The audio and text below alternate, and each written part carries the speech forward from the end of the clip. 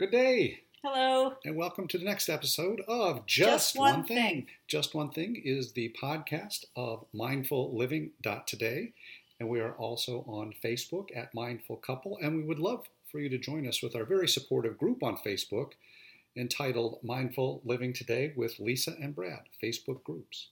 With that, let's just jump into today's episode, as we always do, and today we're going to talk about silence. And I was going to call it the power of silence, but I feel like I've been talking about the power of everything and the power of everything. So let's just call this simply silence. Okay. Because I know we have experienced some profound experiences with silence. Mm-hmm. And I know for most Americans, silence is something that they're uncomfortable with, something that you really don't experience Right. really very often, because everywhere you go, there's ambient sound, there's music, there's motor noises, etc., etc. But there's a lot to be found in silence. And I wondered, probably the best way to start this discussion is talk about the experience that we have had with days of silence, weeks of silence, and just sort of a silent meditative practice. And talk about that a little bit about what we've done and what we've discovered through just not making any sound. All right. So I think you tend to be a quiet person to begin with. I do. Maybe you don't know I'm here, but I don't speak or make much noise most times. So how do you find, I would say, imposed silence different than the silence that you exhibit during the regular course of the day? I think it was the way it was structured for us when we did the mindfulness-based stress reduction, a 1 day of silence. And it wasn't, when I'm in a group, I tend to be, outgoing and talking. So the fact that I, couldn't make, we were discouraged from making eye contact. Exactly. We were discouraged from even acknowledging other people. So it wasn't just not speaking. It was trying to remove ourselves from human interaction. Right. As well, we were instructed not to listen to music, not to read. Right. And so, not even having any sort of input in terms of your verbal processing through reading was very, very interesting. And so you really were left completely with your own thoughts. Yes. And although we did experience noises of nature and those kinds of things, right, it really gave you a lot of time just to listen to your own thoughts, because you weren't composing words for other people. You weren't processing words from other people, whether it was spoken to you or from reading material. Right. So it was very, very different. And I won't say it was uncomfortable, but the fact that we were in social situations, particularly in the dining hall and that kind of thing, and the fact that you were asked not to acknowledge people, that was difficult, because I think you have some natural social behaviors that are sort of ingrained. It's hard to turn away from those. I think had we been just in the wilderness, in a cabin by yourself, and the two of us or whatever, it would have been much easier. It's not a big deal for me to go a full day without speaking or saying anything. Right. But it's but the not having any verbal input, particularly reading, that's tough. Yes. Because I'm looking for input all the time in terms of learning new things, etc. So you had to learn from just observation, and so it was interesting there. Okay, and so how is that different? Just the fact that you weren't allowed to take in written information and you weren't allowed to make the social visual connection? So I'll say it wasn't different. Okay. I spent a lot of my days, fairly silent. And I think the fact that I am left alone with my thoughts allows me to have a fairly mindful experience most of my days. Okay. And I think that is one of the things that, not that I'm always calm, but I think most people would note that I'm, and I'll use the term I used before, describe me as fairly zen-like and fairly calm in most occasions. I think the fact that I am comfortable with my thoughts and I don't have to habitually speak interact or look for that kind of interaction has really helped me become and hone my calmness and ability to process events that happen in my life more so than most. I think for you, as you said, the hardest part for you is not being able to talk. It is, or the lack of being able to verbally communicate. I think for you, the challenge is not having written stimulation. Right.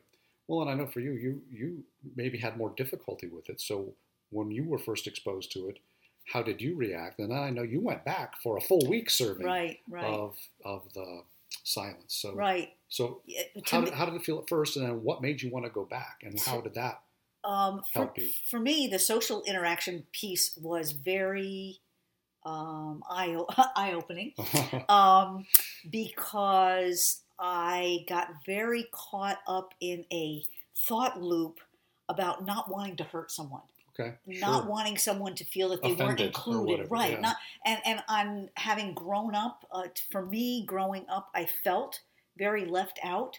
So it always hurts my heart to think that someone might be feeling left out.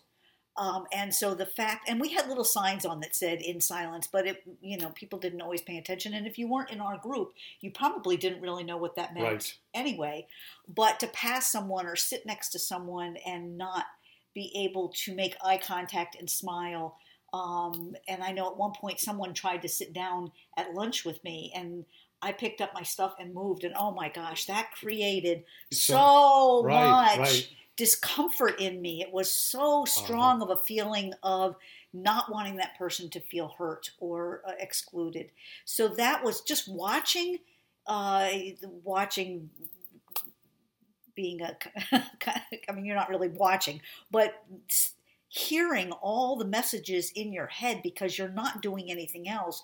You're hearing all of that. Ooh, do they feel bad if I hurt their feelings? You're hearing all of those observations. You're hearing your mind cycle through those thoughts that you're generally not aware of, that it's kind of that motor that's running in the background that you really don't know is back there running. And when you're not talking to people, all of a sudden that's the phrases and conversations, those are the things that you have to hear and process. Yes. So for me, it was, it really allowed me to hear the messaging in my head way more clearly and more distinctly, and recognize that it's running all the time in the background.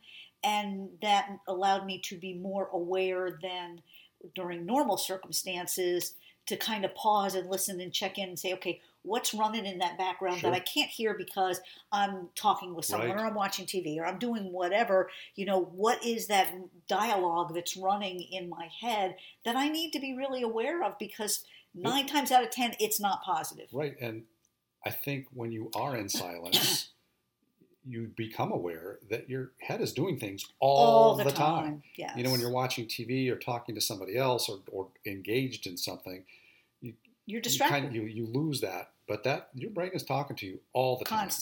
Constantly, yes. And so you asked about the week. I wanted to do the week because to me the day had just a really, as you used the word profound, it had a really profound impact on me and on our relationship because we were there. So I knew there was a time that you were uncomfortable, even though I wasn't around you. Right. And so I had that whole dialogue going in my head about, I know Brad's uncomfortable. I wish I could go over and, sit with him and make him feel better or whatever, and just then pausing and saying, that's not my job today. That's not my job right now. Right now, my job is just to be in the silence with myself. Right. And so I wanted to do, actually I went for 7 days and it wasn't enough. I really would have liked to have gone for at least 2 weeks. And our son did 2 months. 2 months of silence. Yeah, that would be too much. And he came back from Myanmar a different person. A completely different person. Yeah, just from being with his own thoughts and meditation for 2 months. Yes. I guess you just learn to deal with what's going on in your head and be aware of that. And then you can decide, well, that's what's going on in my head. Do I need to do something about that? Right. Well, not only, does silence allow you to hear what's going on in your head, but silence has, some profound health benefits too. Yes. Most people may be not aware of this, but just the ambient sounds of city life, traffic and people talking and music and all that kind of stuff. The decibel level gets high enough that it actually raises people's blood pressure, causes a stress reaction, and actually leads to premature death in city dwellers, because they cannot escape the noise. And you just need to be away from silence. And even outside, there's ambient noise sometimes. But, but nature noise is different than nature noise is different. Man-made I have a decibel meter on my Apple Watch, which I look at from time to time. And it's amazing, just, in normal, we live a suburban life, how often, not so much this year because we haven't been able to do anything because of the pandemic, but when you go into social environments, whether it's a store, a restaurant, or whatever, the decibel level is at a damaging level. Yes, it really it's really is. amazing, and you can't escape it. Right, and that's a lot of times just restaurants. Yeah, absolutely. A lot of restaurants, to me, the sound is very high. It's at the point where it's causing you hearing damage long term. Right.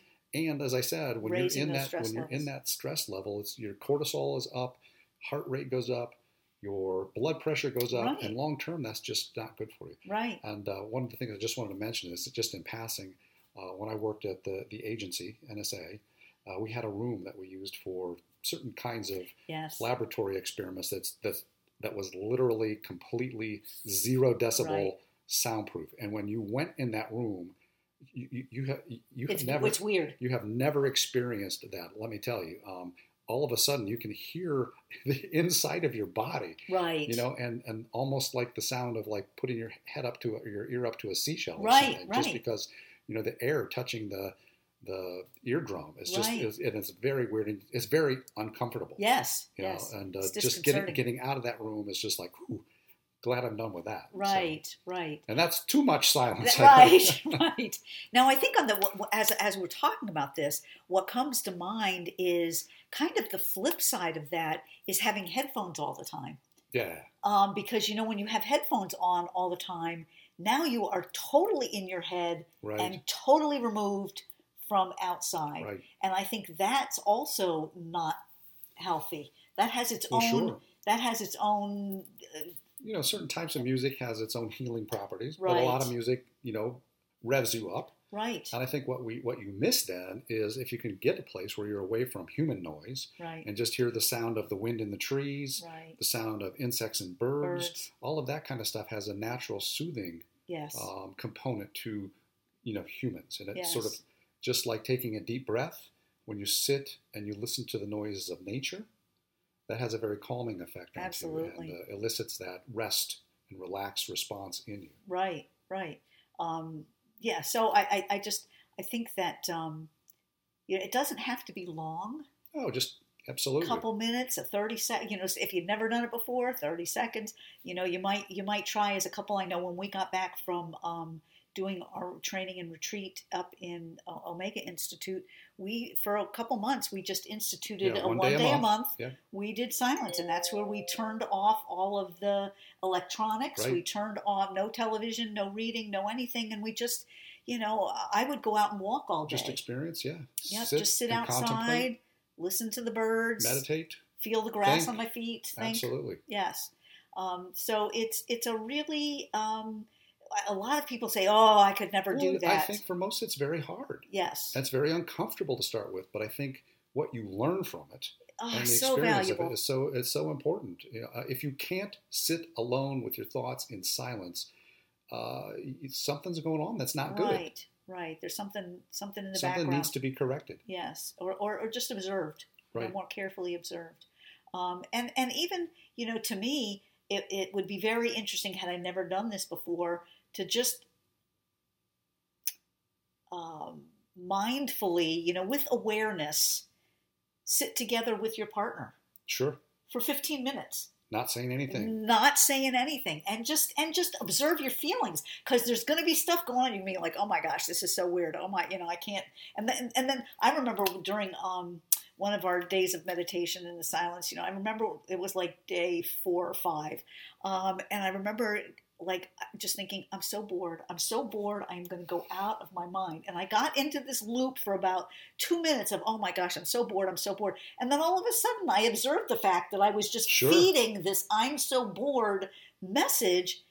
And I thought, well, what else am I going to do? Well, yeah. Like, I am here to be here in this moment. If nothing else, spending a day in silence cultivates patience. Yes. Because you realize, I can't do anything about this. This is all there is. I'm just going to experience this moment by moment by moment. I can't think about how long it is, how long it's been. Right. I am just here, right now. Exactly. I can't hurry it. I can't make time go faster. And if I sit here thinking this is horrible, then I'm just creating suffering for myself.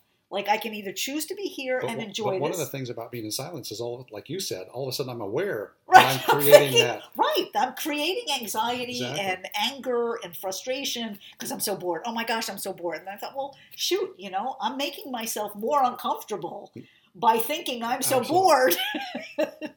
And just shifting my brain back and saying, okay, this is what I'm doing. So my guess is the majority of the folks listening are going to say, well, I'm never doing that. So how would you get somebody started, or what would you sort of tell them to? What would motivate somebody? Yeah, I don't know what would motivate somebody who really does not have any interest in experiencing it. It is just it is not what you think. No. Would you say it's what you thought it was? No, it's just you don't know what is going to happen, right, really, because you probably have never done it. Right. It's not at all what you think it is. So it's kind of like, being prepared to eat some kind of food that you think is going to be nasty, and you find out, oh my gosh, I like this. This is delicious, or this is okay. So I don't really know how to encourage someone to take the time to be silent, but other than to say, it's just a really cool, really unique experience. And from a health perspective, I would urge you to get out of loud noise as much as you possibly can. Exactly. Turn off the screens, turn off the radio, TV, listen to music. some sounds of nature. Right. And if you so choose, maybe take a half a day of silence, an hour of silence. Just give it a try and listen to what's going on in your head and observe it and say, is this a healthy message? Is this not an unhealthy message? Do I have any control over it? Do I have to just experience it? Do I want to think this, or do I want to, It's just a very, very interesting thing to do. And being comfortable with silence, I think, is very, very powerful. Right, right. And as I'm sitting here and we're talking about this, I'm thinking probably one of the easiest times to be silent, if you want to try that, is first thing in the morning. Right. Turn off everything. Turn the music. Just spend 5 minutes, or even in bed, before you get out of bed, just sit there and just say, I'm just going to be silent, and I'm just going to be aware of my thoughts for a couple of minutes. Definitely worth a try. I think so. It's really amazing experience. I think that's enough of this. So for this week, this has been Just One Thing.